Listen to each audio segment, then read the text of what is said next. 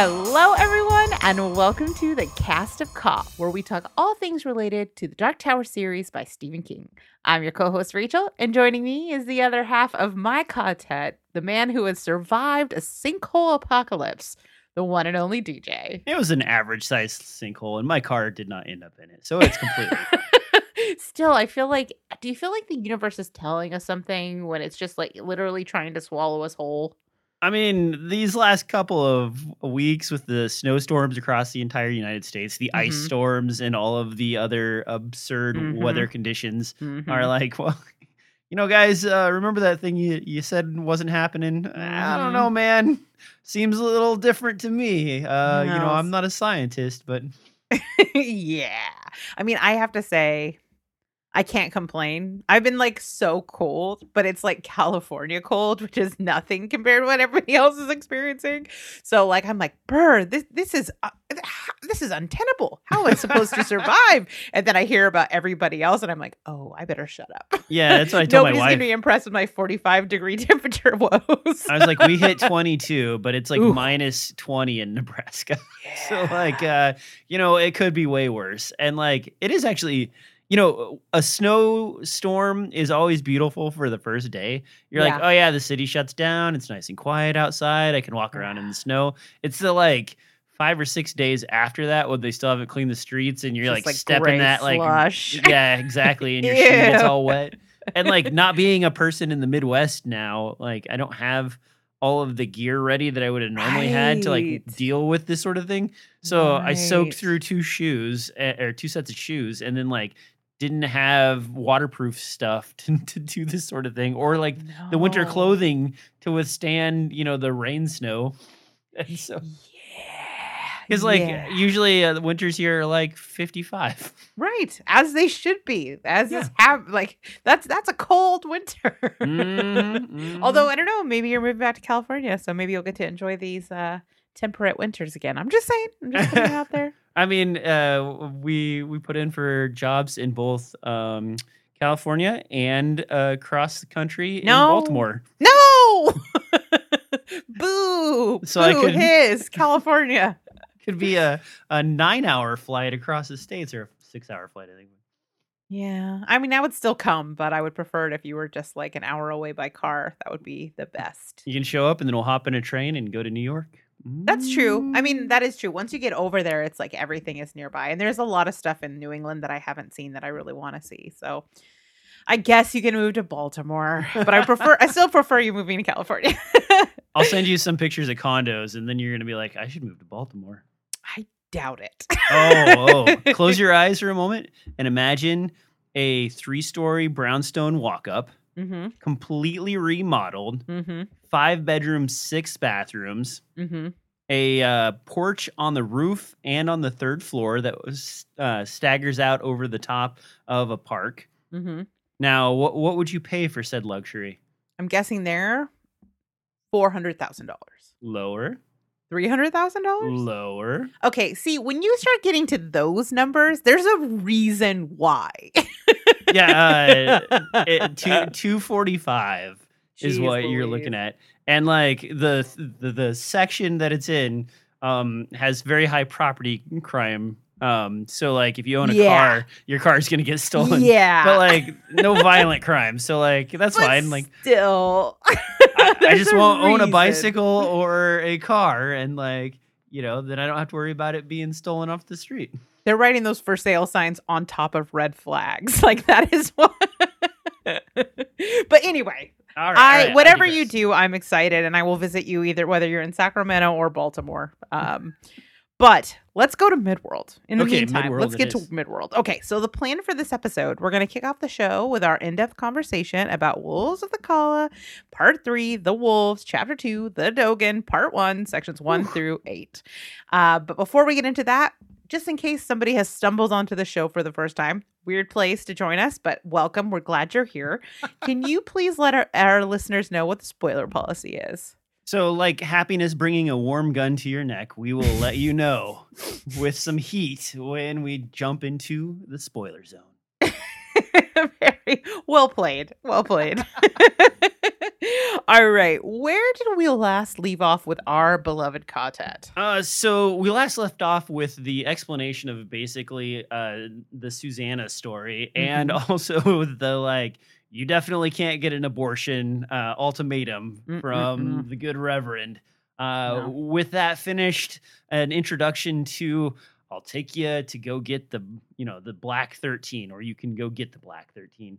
And so all of that like led up to this crest, and now we're like finally over the hill of storytelling. And like action time. I say that like I still like the stories, but it's always a little weird when you are in a book and like you are hit with a story in a story. And in this particular book, we keep getting hit with story after story after story in the stories. And like I need the information, so it's really good. It's just that like, ooh, now we're back to regular stuff again. Yeah, you're ready to see some more like, gun barrels upside people's faces and whatnot. Yeah, some like a little bit of action, right? Well, good news, because this section definitely has that. All right, so we pick up with basically Roland and Eddie wandering into the church.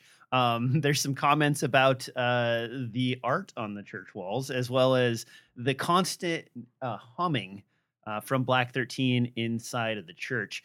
When they finally get it, they place it inside of that box that they got from the yard where the rose was. And there's an interesting discussion about this because, like, they were Todash when they got that box that they're putting it in, but the box came with them. But you're supposed to be like, what, ephemeral, I guess would be the term. Yeah. When you're Todash, right? So like how you bring back, yo. Yeah, I mean, isn't it like ghost rules where you have to like your hands will just go through it kind of thing? Yeah. And so I guess this is like the double entendre is Roland's like, oh, the bag's probably Todash all the time. And so it's like, is this a ghost bag? Ghost bag. Yeah, it's interesting. I mean, it's one way to deal with the problem of having to carry around essentially a bomb. Yeah. And Stephen King leads up to this this picking up the Black 13 of like the serious hum and the feelings of like it could send you into nothingness and like completely destroy you. And then the bag must be pretty special because as they put the ball in the bag and slowly close it up, the enormous hum goes to a whisper and then to just like a slight irritation in the back of your mind. And the thing is like he makes pains to say that Black 13 hasn't even woken up. Right. So this is it, and it's like most docile state, and it sounds like a scary son of a gun. Indeed. Yeah. Now, I see you only have one dot here. Rachel, do you have anything to add to that? I mean, I just think it's kind of worth noting. There's some like very subtle writing here that I appreciated. Right off the start, it kicks off. Basically, the opening line is when Roland and Eddie entered Our Lady of Serenity following the morning, daylight was only a distant rumor on the northeast horizon. And it's just kind of this subtle way of reminding us that this is like a world that's coming apart and it's off its axis. And I think that King does a lot of this. It's almost subliminal, the way that he writes these things to remind you that we are in kind of the entropy is impacting this world and it is falling apart, so that you feel this tension and this ticking clock of of why they need to hurry up and deal with these problems that they're facing down. So that was good. I also didn't know if you were going to bring up the UXB series, which I looked up and is just a TV series from the 70s. It's called Danger UXB. Okay. Yeah, I had no idea. I thought that was like some acronym I had missed, so I just forgot about it. I was like, this feels like a DJ note. What is UXB? No, actually, my questions here were around the religious notes, because Stephen King takes pains to describe the paintings on the wall in the church. And then also there's that moment with Eddie and Roland where like Eddie like does the Catholic cross and then like Roland kind of smirks but then does it as well. Right. It just kind of tells you that even though he's not a religious person, whatever the source of this power is, like it kind of makes you a little superstitious. You know what I mean? Like, like when you say that, like, just in case kind of prayer, like, and Roland is a little bit not self-conscious, but like a little self-effacing in the way that he does it, where he kind of like has a slight smile, like, yeah, okay, cross. But like I said, it's just another subtle bit of writing that really tells you exactly sort of the atmosphere that Black 13 creates around it. Oh, okay. All right, so moving on. Basically, they head out from there. They go over to the caves that we haven't talked about for quite some time. And this is Mhm. the one with the doorway in it, and like the Yeah. caves in Saltia and stuff. And well, You're I making mean, it sound like it's an insult comic or yeah, something. no, it's the people you've wronged or have been in your life, and they are talking to you and kind of talking down to you. In Eddie's case, Mhm. making him feel like he can't accomplish the task or he's not up to it. But we find out a little bit more about what the plan is to save the children. Not the plan itself, but like kind of an allusion to the illusion that will happen. And Mhm. and basically, Roland has been telling everybody that there's these caves out there. Let's go hide the kids in them. And the reason for that is because they suspect there is a mole somewhere in the city. With like, I think that a description was something like, passed on from generation to generation or something like that. Mhm. And so Roland definitely suspects that there's someone that is feeding information to the wolves and affirms that they're definitely not actually going to put the kids in those Right. caves. Right. And that's the thing. So like now we know that there's going to be a feint going on. Mhm. And that the characters are actually aware that there is a trap inside of the trap. And I'm Mhm. sure we'll allude to more of that as, we follow Jake along later with other things, Mhm. because like Mhm. it feels like we're finally getting the ball rolling on all the things that we sort of know are going on, but like haven't had the full reveal yet. Yep. The And this is dominoes are starting to drop. Yep, and Yeah. and this is a good one. Mhm. And then, when Eddie's talking about it, he mentions Roland's previous plans to like trick Yep. everybody into the canyon, and Mhm. like it's like there is no canyon to trick them into this time. What do we do? Yeah. I mean, I love that beat actually, where Eddie is looking at the arroyo and he says it's like reminiscent of Eyebolt Canyon. Hmm. And what's interesting is when he says that to Roland, Roland is pretty unsurprised. And I think it's kind of this idea that everything is very cyclical, everything is a coincidence, and while which is something we're seeing a lot with, like, earlier in the book where they're talking about everything 19, 19, 19, and Roland was, like, very resistant to that, like, he's not ready to buy into all of the 19, but he seems to recognize that in some ways Ka is a wheel, so it's unsurprising that we're back to echoing the past, which I thought was kind of a nice detail, especially as this chapter goes on, we see that also with Eddie's history. Like we're going to talk about the Jack Andolini of it all and then where we started with Eddie and where we are now. And so in some ways they kind of mirror each other and both of them are having these sort of like cyclical Ka things where they're coming back to where it all began. Um and yeah, I think the generations of traders thing is interesting because like like Eddie's wondering how this works over all of these generations of families that have had one of their children snatched by the wolves. Is it a family of traders? Is it them seeking out someone who's vulnerable? How does this work? I don't know. I assume you remember this, so I guess I can't ask you what you think, but Oh, well, no. So we've already had some of the major reveals that don't fall into the spoiler zone, yeah. like Andy and what's his name's dad chatting in the distance. Yeah. Mhm. The one person with like good spectacles and a bad story about him. Yeah. Like these are pretty big signposts saying like, this guy did it for the spectacles. Mhm. Mhm. Or But like, something's up because we know he's lying about them because Jake can sense it through his yeah, touch. exactly. And so it's no secret that both Andy and the father have something going on. Mhm. And like Mhm.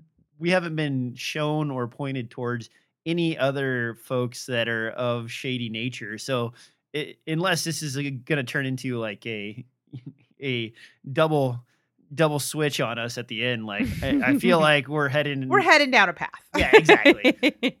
Yeah, So, and definitely. I remember a little bit going forward, but I don't remember everything. So I'm going to leave it at that, just Perfect. without sneaking over the line into the spoiler zone. So Perfect. when you mentioned that we get this kind of cyclical nature where we're getting back to like a repeat of some of the other stories, when they get to the cave, none other than Eddie's brother and his mom like start basically talking to him and telling him that he can't accomplish stuff and he should go back to whittling. And like his mom's like, well, that was your brother, and like that brings you back into the New York time of Eddie's win. And like you also get this vibe that at first Eddie was jonesing to like get to a door to go get drugs again. And like he has this moment with Roland where he's like, aren't you worried that I'm just gonna go back and get high? He's like, no. Like that's the last thing I'm worried about now. He's like, we got other problems. Yeah. And there's even this, and I had forgotten about this until we got to the door description, but I'd forgotten the door was like right at the edge of a cliff. Yeah. And so Eddie's like, what if I walk around it? Roland's like, you won't see anything. Also, you'll fall down a really big hole. Yeah. Yep. And so that's kind of fun. And then like, there's this moment where they're like, wait, do you know how this works? No. Do you know how this works? No. And like, he's like, I guess you just think about the place. And then like Eddie intuitively like comes to this realization that he can't go back to the exact same day that he toe dashed to previously, but he can go back to another day, and has this like kind of a beautiful like 70s description of New York with like people marching around the price of a taxi cab. Yeah. And all these other things that are like nostalgia for that moment. And like even to like all I was doing back then was smoking cigarettes and trying to jerk off, and I wasn't even accomplishing that well. And then like suddenly the door opens for him and like he's able to go through. And right before he heads through the door, he has this one like moment with Roland where he's like, if I die, take care of Susanna for me. And he's like, that's the last thing I want to do. You better come back, And it's like, now you kind of feel like Eddie has reached peak gunslinger in that moment because Roland and him are sharing the moment instead of being commanded by the moment, right?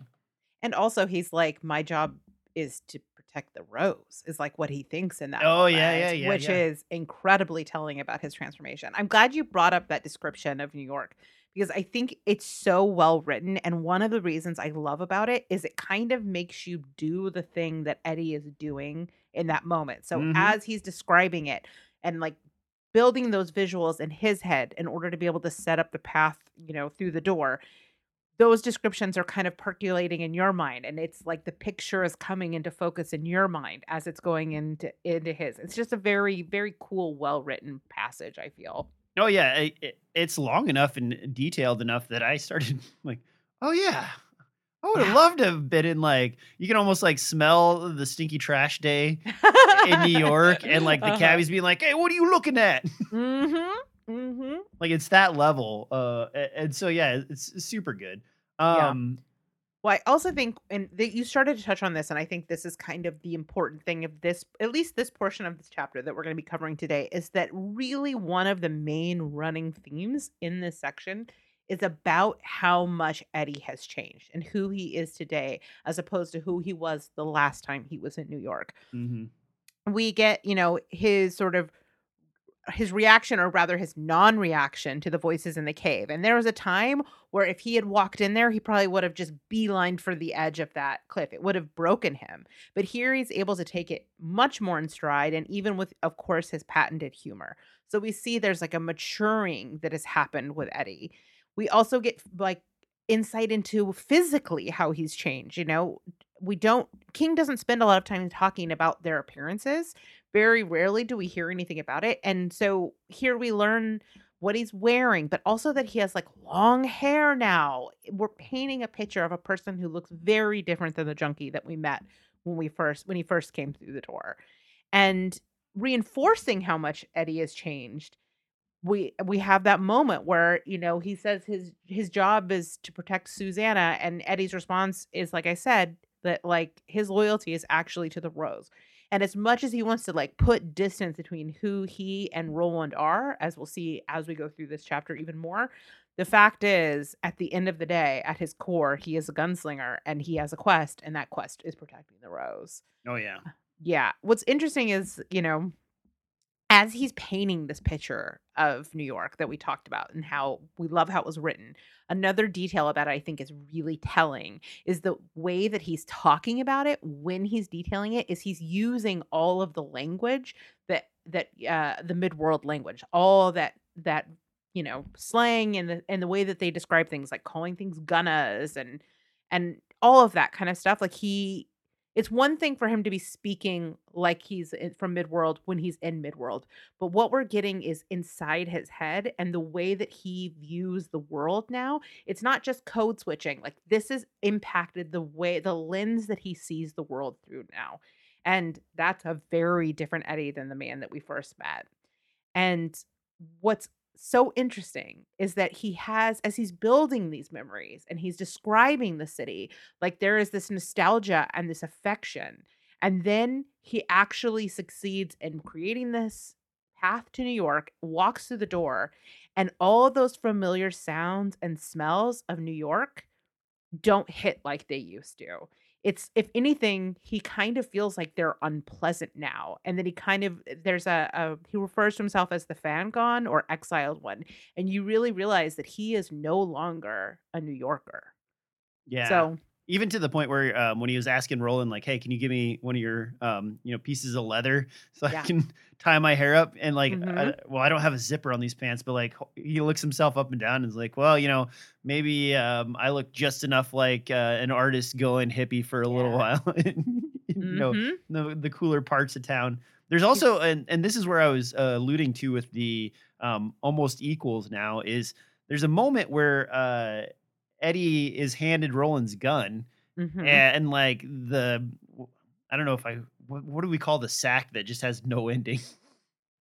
The sack that has no ending? Yeah, the one that Roland always carries around that like he can reach into and like continues and he's like, I've never seen the bottom of that, and always has stuff in it. And like those are two of like Roland's, gunslinger I don't know, emblems, I guess, or yeah, emblems maybe. Like there's a sign of like of his power and of like him being a gunslinger, and he like willingly just hands these over to Eddie to take to the other world, trusting that Eddie has the skills and abilities to use them appropriately without question. And that's like it's a pretty good pat on the back from your trainer to be like, now my tools are your tools, sir. Right? Absolutely. No, I think you're totally right. And, as we go into this next section, it's really interesting to see him. Well, you keep going and then I'll circle back. But no problem. So we get this touching moment with Roland. He goes through the door. The whine from the door and the Black 13 are going. And as he looks through the door, he can see that Roland's shoving bullets in his ears, just like he did when they were walking by the Thinny. And like Roland, Eddie's like, good idea. That worked last time, Eddie rolls in, and the first thing he does is like when he interacts with someone, he uses a midworld term. Yeah. And they're like, what? And he's like, oh, never mind. And, and then like kind of wanders off and heads for the restaurant of the mind. And there's nothing really exciting there other than that moment. And this kind of leans in on what you were saying about the midworld sort of being him now is, he doesn't even have his New York jive like he used to anymore. He's lost it to midworld speech because he's so familiar with it and so immersed in that particular world now. But we do see that like he's still not quite gunslinger ready because he gets to the Manhattan restaurant for the mind. And like, there's a bunch of book references as he's walking. He's thinking about like all the sci-fi that he used to read, which I thought was kind of funny. I feel like when I listen to that section, I've been mispronouncing some of my favorite sci-fi. Oh no! I always thought it was Robert Heinlein, and they pronounced it as Robert Heinlein. Oh yeah, I've been saying it wrong too. I didn't even catch that. Yeah, so I don't know. Like I was like, oh, I recognize Asimov, all these other ones, and then like they got to that guy, and I was like, wait a minute. If I've been saying like no one's corrected me my entire life, and I've just been saying it that way.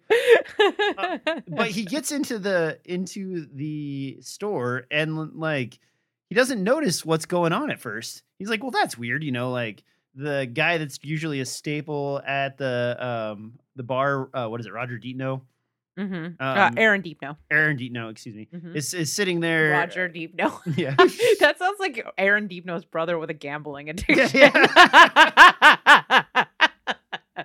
But like Eddie's like, well, this is weird. It's closed up on on a busy day, like before 3:30, and like there's no one at the counter. Like, what's going on here? And like you suddenly step back and you have the voice roll and like use your eyes for something other than a thing to catch light. Yeah. Rolling with the very obscure burn. Jeez. Yeah, I know. I almost wrote that one down just to see if I could find an excuse to use it. Yeah. I feel like you could work it into normal conversation, especially if you were at that like science thing you go to. Oh yeah, Science on Tap. I feel like that's the audience right there.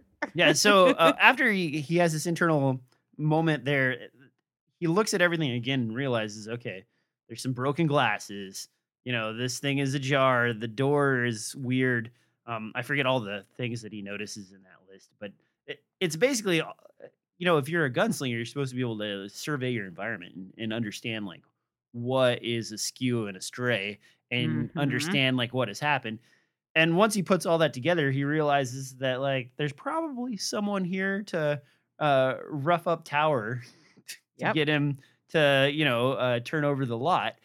And so Eddie, like, as like a very confident person, just like takes a piece of paper, slides it into the door, so that it doesn't latch, opens the door up and like wanders in, and he wanders in so smooth and calm that these guys that are actually threatening Tower don't even notice him. And like that's like the ultimate gunslinger mojo, in my personal opinion, is that you could just like smooth in like a ninja. Yeah. And hang out, and like it takes a while. And what we see is that they've got one of Tower's rare books. It's worth like $7,500, and they've got gasoline, and they're gonna pour it on it and start it on fire. And then there's this whole discussion about him actually owning a $26,000 signed copy of Ulysses, and like Calvin's like, I don't keep that in my bookstore. That one's in like a safety deposit box. and their threat is like, we're gonna burn this book.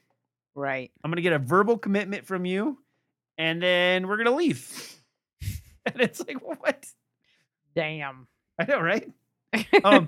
And now I've jumped a pretty far forward, so let's back up for a second and like have Rachel comment, because that's a pretty high level overview of what's happened up to the bit where we start the fighting. Sure. I mean, I will say we kind of breezed past the Robert Heinlein thing, but I did look up the book that he refers to, which is called A Doorway to Summer, and it is about time travel. Oh, and it was inspired by his cat. What? Yes. So he had a cat, and it was like meowing to be let out. And so he opened the door, and it was snowing outside, and the cat was just like, no, I'm not going out in the snow. But it kept meowing at different doors, wanting to be let out. And so Heinlein's wife was like, he's trying to find a door to summer. And he was like, stop what you're doing. I got to go write a book. And that's how it came to be. So it's about this guy who it's like, and it's set in a dystopian future, and he kind of gets screwed over by his business partner, who gets him to go like into this slumber for 30 years when he was like on the verge of having massive success. And so when he awakes, he discovers there's a way to time travel to go back and be reunited with the person that he loves and his cat.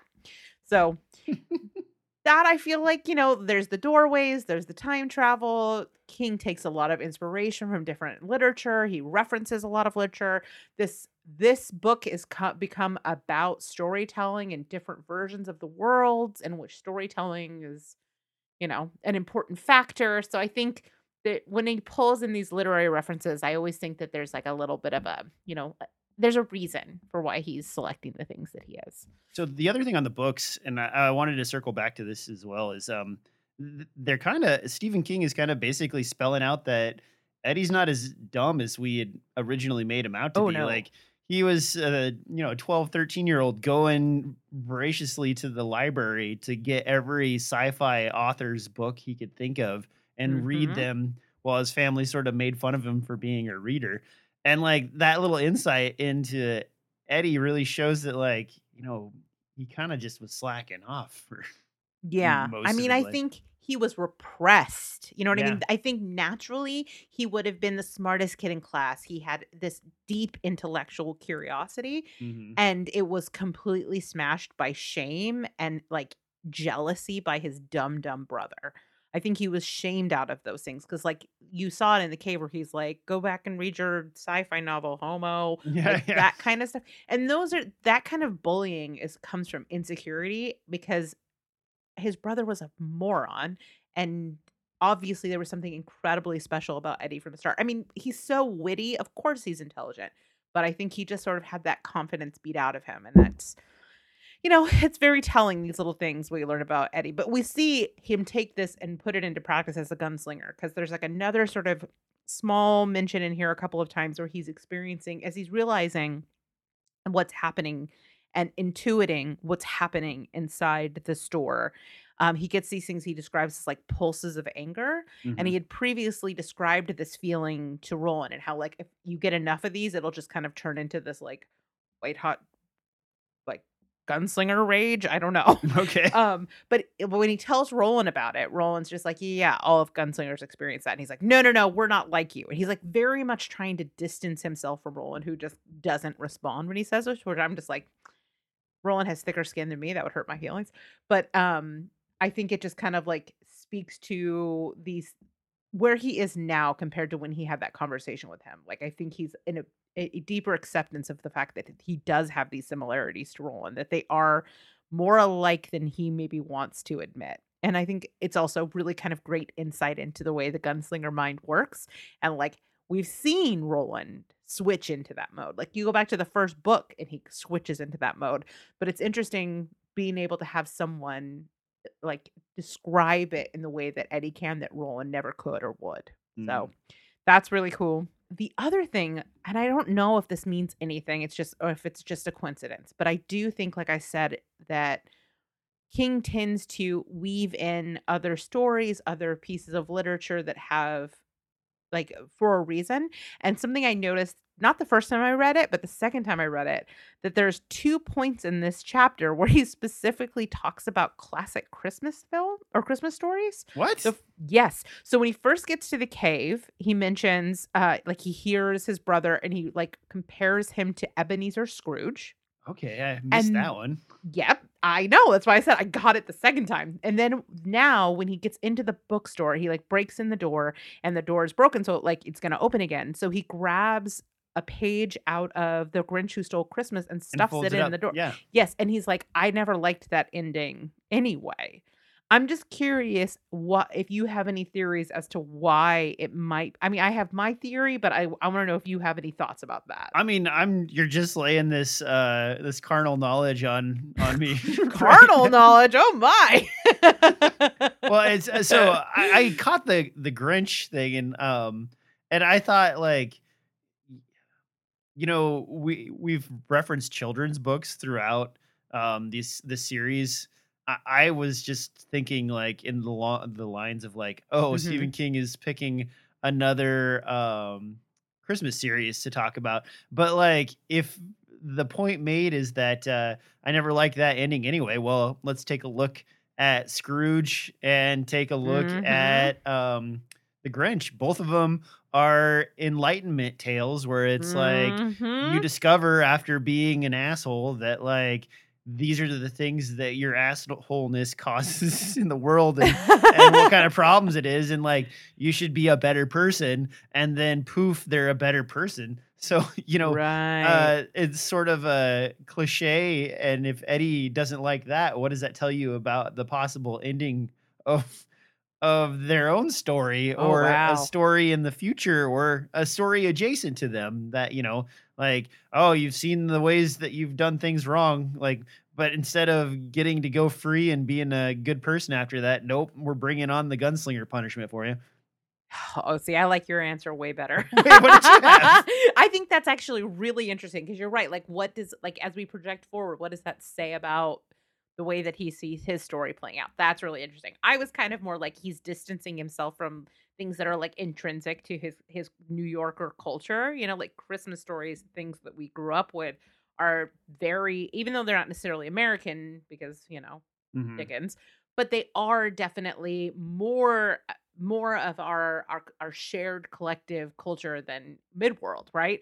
So I kind of saw it as like a rejection of that, but I actually like where you're going with this because you're right. Like there is similarity into the formula of both of those stories. Like everybody at the end, heart grows 2 times Yep, larger. exactly. And yeah, okay. I'm gonna think more about that. That's really interesting. I love that That was off idea. the cuff though, so I No. can't say that I put a I lot of like deep it. thought into it. No, I really like it though. I think that there's some there because they are thematically the same kind of story. It's not just Christmas. It's about, like you said, like a redemption story. And what we're reading is not a redemption story. No, it is not. Okay. All Um, right. That's what I got for this so section. we're stalling to the last bit of the action, and this is at the moment where they realize that Eddie is there.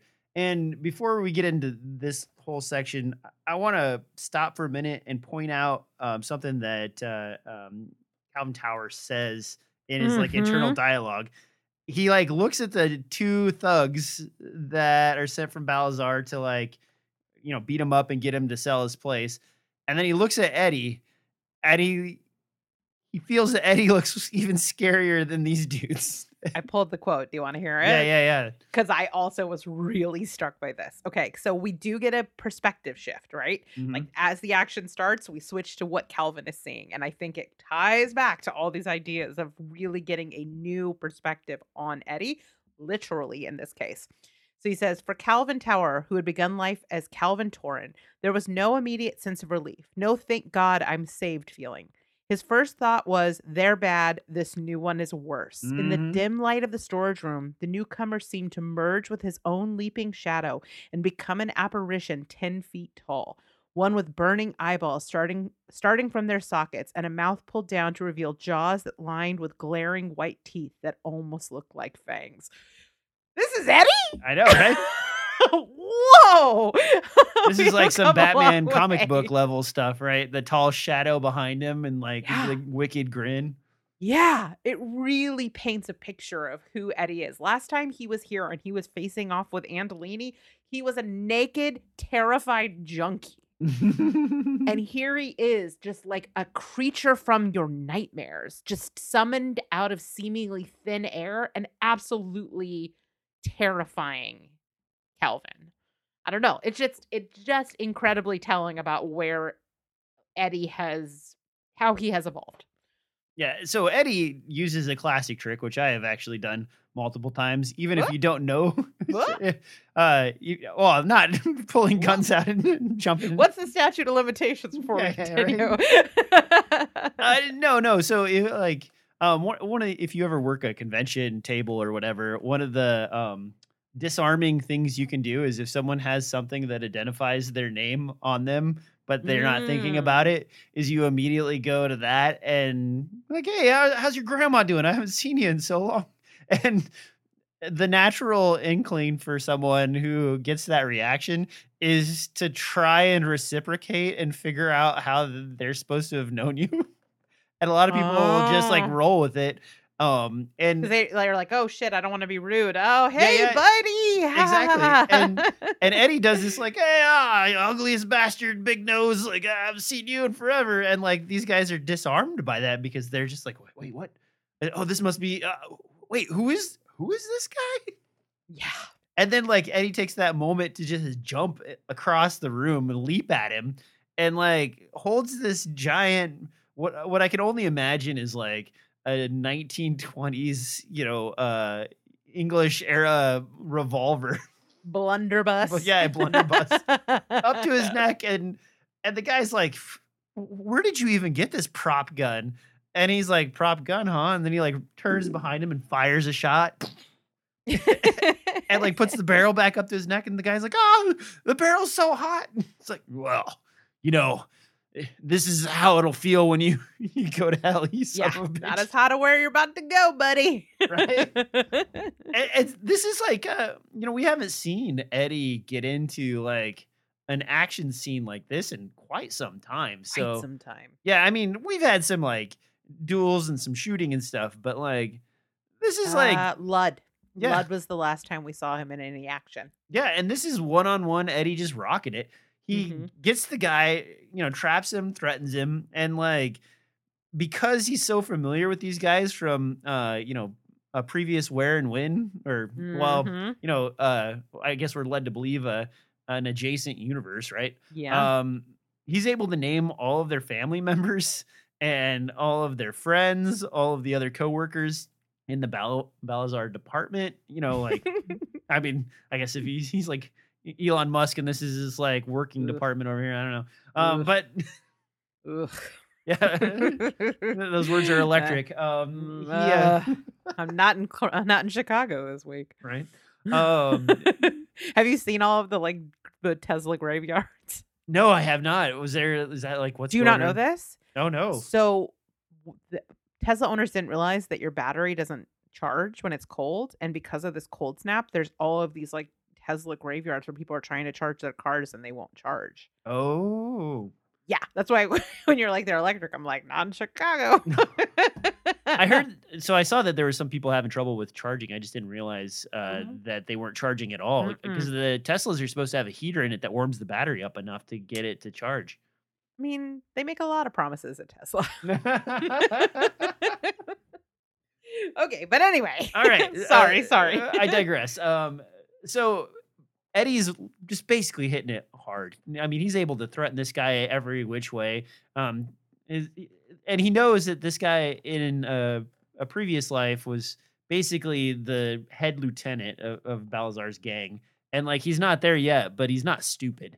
And this threat hits home and he's like, listen, you better tell your boss that like the tech corporation is now going to own this. Mhm. Like, I just whipped that one out of my ass. And then, Yep.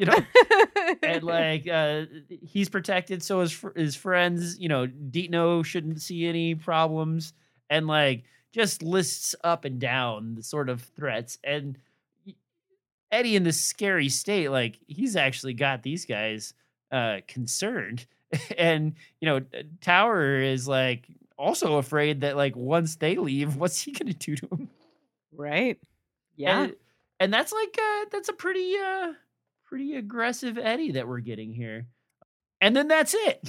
Yeah, I know. I mean, I understand this is a little bit of a cliffhanger because we're like stopping in mid-action, but this chapter was very long and we had to stop somewhere. And we're gonna finish it next week. But I do think that there's some good stuff in here I want to touch on briefly. One of which you kind of already began talking about, which was the way that he approaches Andolini and Biondi. And how he does the friendly thing. It's interesting, right? Because as he's going into the room, we have this internal dialogue where he's like, if they spot me, I'm going to scream my head off because that can sometimes distract them for a second or two. And that's all the difference it takes. But when he actually gets spotted, what's interesting is that he doesn't scream his head off. Instead, he goes into this like charm offensive almost. And it just, it just underscores the ways in which his personality and his gifts make him an effective gunslinger, despite being something totally different than, Roland or the way that Court would have trained him. And it's just this reinforcing of like, we talked about the Wheel of Ka, how much Cuthbert like he is. Like he's giving big Cuthbert energy in this section. Yeah, you're right. So I thought that was an interesting sort of character beat moment where it's just kind of a reminder of, how Eddie has changed a lot, but Eddie is still very much in there. The other thing is he's such a badass in this section. Last time we've alluded to, last time he was around these guys, he was naked, terrified. Certainly without Roland, he would never have survived that situation. But here he comes in. He was totally outmatched last time. Now they're totally outmatched by him. He makes quick work of both of them, knocking out one immediately, taking down the other, like beating him up. There's never a split second where you're worried about Eddie. He's so much more prepared and powerful and trained than these guys are. And that is a huge shift from how it was the last time they were there. So it's again just this reinforcement of the evolution of Eddie that is so much a part of this chapter. I also think that it was smart that he took a moment to like think about when he's got Andolini pinned and he's like, should I tell him about, in 10 years from now, you're going to get eaten by lobstrosities and I wouldn't believe Start it. with your shoes and work your way up. Right, because the thing is we all know where Andolini ends up, so it's like, where are the stakes in this, right? Mhm. But he kind of comes to this realization of like, oh, we're on a different level of the tower or a different world. Maybe that's not what happens here. So it sort of enforces that there are potentially stakes, that knowing, because time travel can be problematic that way, right? Like if we all know how things are fated to turn out, then you're like, all right, well, none of what's happening right now really matters. So that's kind of just like good writing, I feel like, on King's part. Um, and I love these moments where you really kind of get an idea of who Eddie is through other people's eyes, whether it's Calvin's first impressions of Eddie, or even when we get this moment, this beat where he's got Jack pinned, and you can see that Jack has this, like Andolini has this like switch, right? Where he sees Eddie for what he really is, the thing that Roland recognized from the beginning. That he sees him with his bloodshot eyes and his snarling mouth, and he's like struck with horror of being like, oh no, this guy is scarier and more dangerous and means it than I would have ever imagined. So to scare Jack and Andolini tells you so much about what Eddie has become. Even though he's still our lovable Eddie, there is this other side to him that's absolutely terrifying. And then last character beat, again, something very subtle, but I feel like is kind of tying into this thing earlier on where we're talking about those pulses of rage and how he tries to distance himself from Roland. Mhm. But he has a very Roland-esque moment at the end of the section here where he's threatening Andolini and saying, like, this guy's under Gilead protection. If you come near him, I'm going to kill everybody in your family. And he means what he's saying. But there's this other little voice in the back of his head that realizes that once they get the ownership of the property, That he doesn't even care about Tower anymore. whatever happens to Calvin doesn't ultimately matter. It's so on Eddie like, but there is a little piece of Roland in Eddie. And in that moment, you're like, oh boy. So between that realization that he cared more about the protecting the rose than Susan, all of those kinds of things are just kind of, I don't know, interesting character beats to tell you who Eddie is today and, potentially who he could become. I don't know. Interesting stuff. Great, great character. Or this is a chapter that we got a lot of action, but underpinned by a ton of great character stuff, in my opinion. So I love this chapter. How about you? We've been hiatus for a little while, so it's really I don't nice know what you're talking about. It's very nice to lead in with something like this instead of a romantic or boring chapter. And then this like has the potential to just like continue ramping upward and forward. So I feel like from here we're finally getting into that stretch where you're gonna be like, oh yeah, this. What about this? What about this? And like, it makes me happy. I like that. Me too. I agree. This was a really fun chapter and it was fun to talk about because it had all the stuff you love and all the stuff I love. This is a very good one for us. All right. Speaking of chapters, we'll of course be back to discuss the rest of this chapter very soon. Plan for next episode is to cover part 3, the Wolves, chapter 2, the Dogan, part 1, sections 9 through 17. So everybody read up and come on back. We'll be covering that next. As far as like, I like to keep track of the Stephen King and Dark Tower news. There's still things are mostly quiet on the Dark Tower front. But the one little update is an interview with the playlist. Do you know who Carla Gugino is? No idea. Okay. Did you see Gerald's Game? No, but I know it exists. Okay, can you imagine who the actor is in Gerald's Game? Probably, yeah. Okay, I feel like you would like her. She's like a big-eyed, beautiful brunette lady. So that is, I mean, yeah, in you your had wheelhouse. Me, you had me at brunette. So anyway, she is a frequent collaborator with Mike Flanagan. She was in the Fall of the House of. She's in all of the House of Usher, all those ones. Okay. And Hill House, but Gerald's Game, I think, was their first collaboration. I think that was the first movie she was in. She's the main character. She is the person that's handcuffed to the bed throughout the whole movie. Well, someone in an interview with her, with the playlist, asked her if there were if she was going to be in the Dark Tower, if there was any Dark Tower updates, and she gave a very vague one, but still one that's hopeful because when it's quiet, you get worried because usually quiet leads to development hell. But she did say that she has had conversations with Mike Flanagan about being in the series. I don't know what part.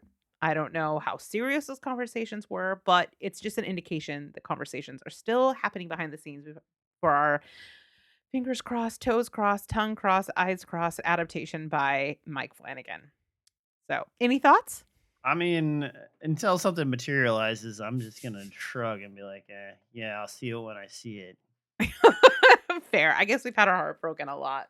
Even just in the time we've been doing the show, we've had our heart broken twice. I know, exactly. Like, what fool me once, fool me twice, sort of thing. You're like, well, now you don't really. And the weird thing is, like, we were in peak greenlight everything.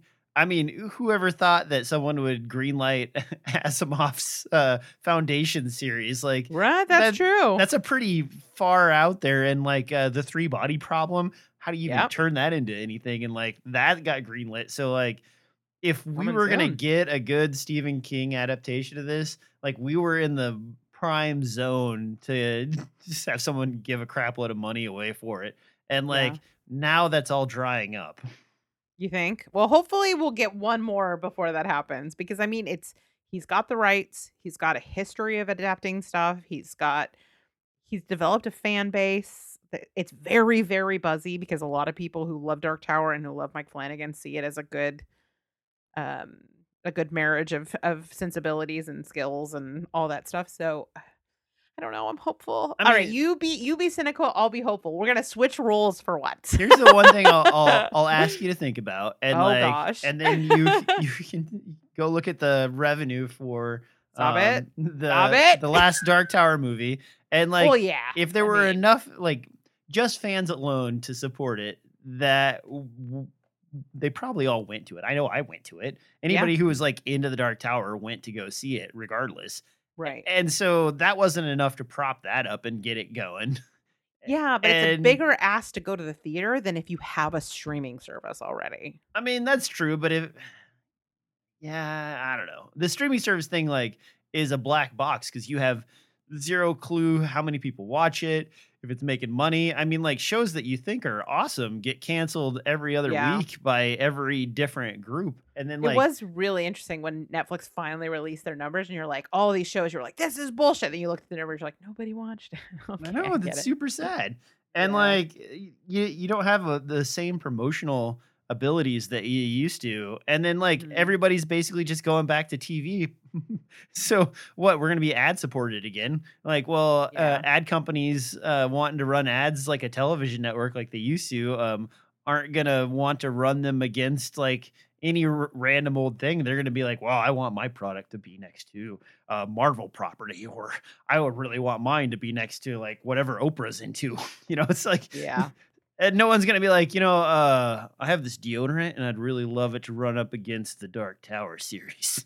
You don't know. I mean, it's a fantasy series, right? Like you would pitch it the same way any other fantasy series, like a Game of Thrones or I don't know. I feel like the reason Stephen King did so well in the TV market back in the day is because a Stephen King, a short release was like a mini series special event that like they advertised from the beginning of the year until like it finally aired in like October sometime. Yeah. And like everybody is hyped.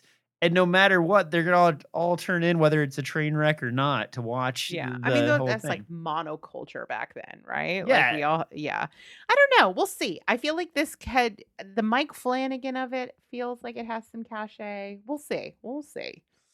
All right, so that is it for us this week. If you have some thoughts, perhaps you would agree with DJ and think I'm being too Pollyanna, which I probably am, to be honest. Let's be fair. But I need some joy in my life. Please let me have some serotonin. You can always email us at castofcaw@zombiegirls.com. And that's grrlz.com. Or you can come chat with us on the Cast of Caw Facebook group. Or you can slide into the DMs on Instagram, Twitter, and Threads at ZG Podcasts. We'd love to hear from you. If you're a horror fan and you like to watch spooky movies and spooky shows, check out our video on demand and streaming calendar at zombiegirls.com, where we keep track of all the spooky doings that are happening on all of those streaming services that DJ is poo-pooing. And if you want to buy some of our awesome merch, we've got some of that ready for you at zombiegirls.com/merch. And of course, we have a Patreon at patreon.com/zombiegirls, where you get extended episodes, bonus episodes, and all kinds of other cool content we have coming our way. I've been lately doing a bunch of like solo stuff for the patrons, where I've been reviewing classic horror films and also sharing the books that I've been reading. I'm almost done with this book, DJ. I think you would think it was interesting, called The Anomaly. Which is it's horror, but it's very much like the character is kind of almost like a less campy Giorgio Tsoukalos Ancient Aliens type person. Okay. Who like goes looking for something in the Grand Canyon and finds it.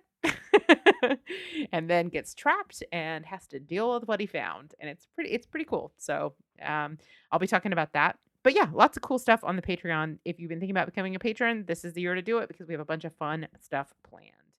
All right. In the meantime, though, DJ, say they're like, holy shit, DJ's amazing. And you are, so they should. Where else can they find you on the internet? I mean, you can poke around on Facebook and probably find me there, lurking in the Cast of Ka. If you're on their Discord, you can definitely see me there. Yes. I am a lazy internet person as of late, so after the Russians stole my Instagram account, I don't even post there anymore. So yeah, you just reach out if you want to see what cool things I'm building. The Discord is probably the easiest personal attachment you can find of Rachel and I. Hop in there and you'll see us like posting links and stuff, and that's part of the membership program. So get in there and become one of the watchers. You can see all the weird crap I build for my wife in my house every other day, which is it's really cool, actually. I need to like get you back over to my house so I can be like, okay, I noticed all these things are wrong with my house. How do I fix them? I don't need you to fix them for me. I just need you to tell me how to fix them. Oh yeah, just pick some dates, and Danny and I will zoom up and hang out for a long weekend and walk you through whatever fixes you need. Okay, that would be amazing. Like, even if you could just point me at how to solve a problem, that'd be awesome. But yeah, definitely, if you want to hang out with us, the Discord is the best place to do it, because we're on there all the time. DJ posts all kinds of cool art that he's doing and projects he's doing. I'm in there just bullshitting about whatever all day long, talking to everybody. It's a really fun and really welcoming group, so you should definitely hop in there, especially if you're already a patron and you haven't hopped in. Like, a lot of our patrons not a lot. Some of our patrons don't ever join the Discord, even though they have access to it. And I'm like, you're missing out on literally the best perk. So yeah, do that. As far as podcasting, you can find me all across the Zombie Girls Podcast Network. Our latest Zombie Girls episode that is out is our year in review, where we talk about all the horror movies that we loved in 2023 and what we're looking forward to in 2024. You can also find me occasionally on Bloody Good Horror. This week I'm going to be on there talking about ISS, which is a very interesting sci-fi political thriller in space that came out this week. And where else? And of course on Outpost Unknown. After this, I'm actually going straight into a recording with our friend Matthew, where we're going to be talking about Star Wars. So if you enjoy a YouTube product, you should definitely smash the subscribe button, bell, whatever it is that people do on YouTube for Outpost Unknown. And occasionally you'll even get some DJ on there. I'm just saying. All right. So unless you're sticking around for the extended episode, where we're going to be talking about Stephen King adaptations that are stuck in development hell, that is it for us. DJ, take us out. Thanks for listening to another exciting episode of the Cast of Ka, where, I would normally throw something clever in here, but today I'm just going to say, stay warm, everyone. Stay warm. Indeed. Like the muzzle of a gun. Stay warm. Thank you, Rachel. That's a good reference. Thank you. I learned from the best. I learned from watching you, Deej. From watching you.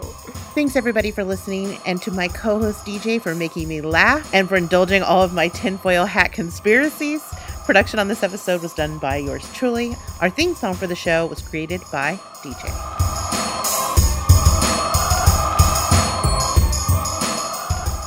Hello, everyone, and welcome to the extended episode. Oh my goodness, DJ. It's so good to be back on a call with you. I've missed your voice and I miss your face so much. I mean, we need to plan more hangouts, get those on the schedule. Yes, I agree 100%. So before we dive into whatever content you have planned, I have something I would like to discuss with you.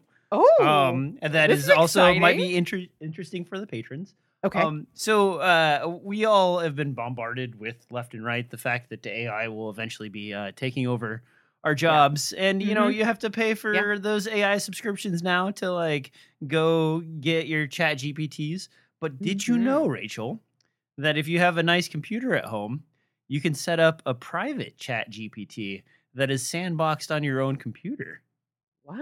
And what would be the purpose of having it? So imagine for a moment, if you will, let's say you are a writer, for example. I can't imagine it, but I'll try.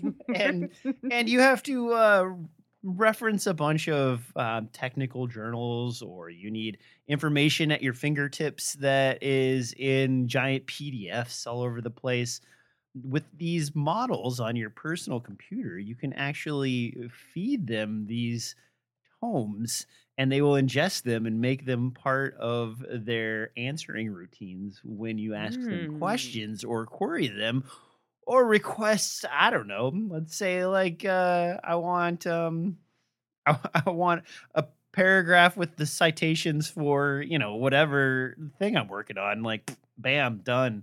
Or like if the podcast starts getting real, if I start sounding really smart on the podcast, just assume I have.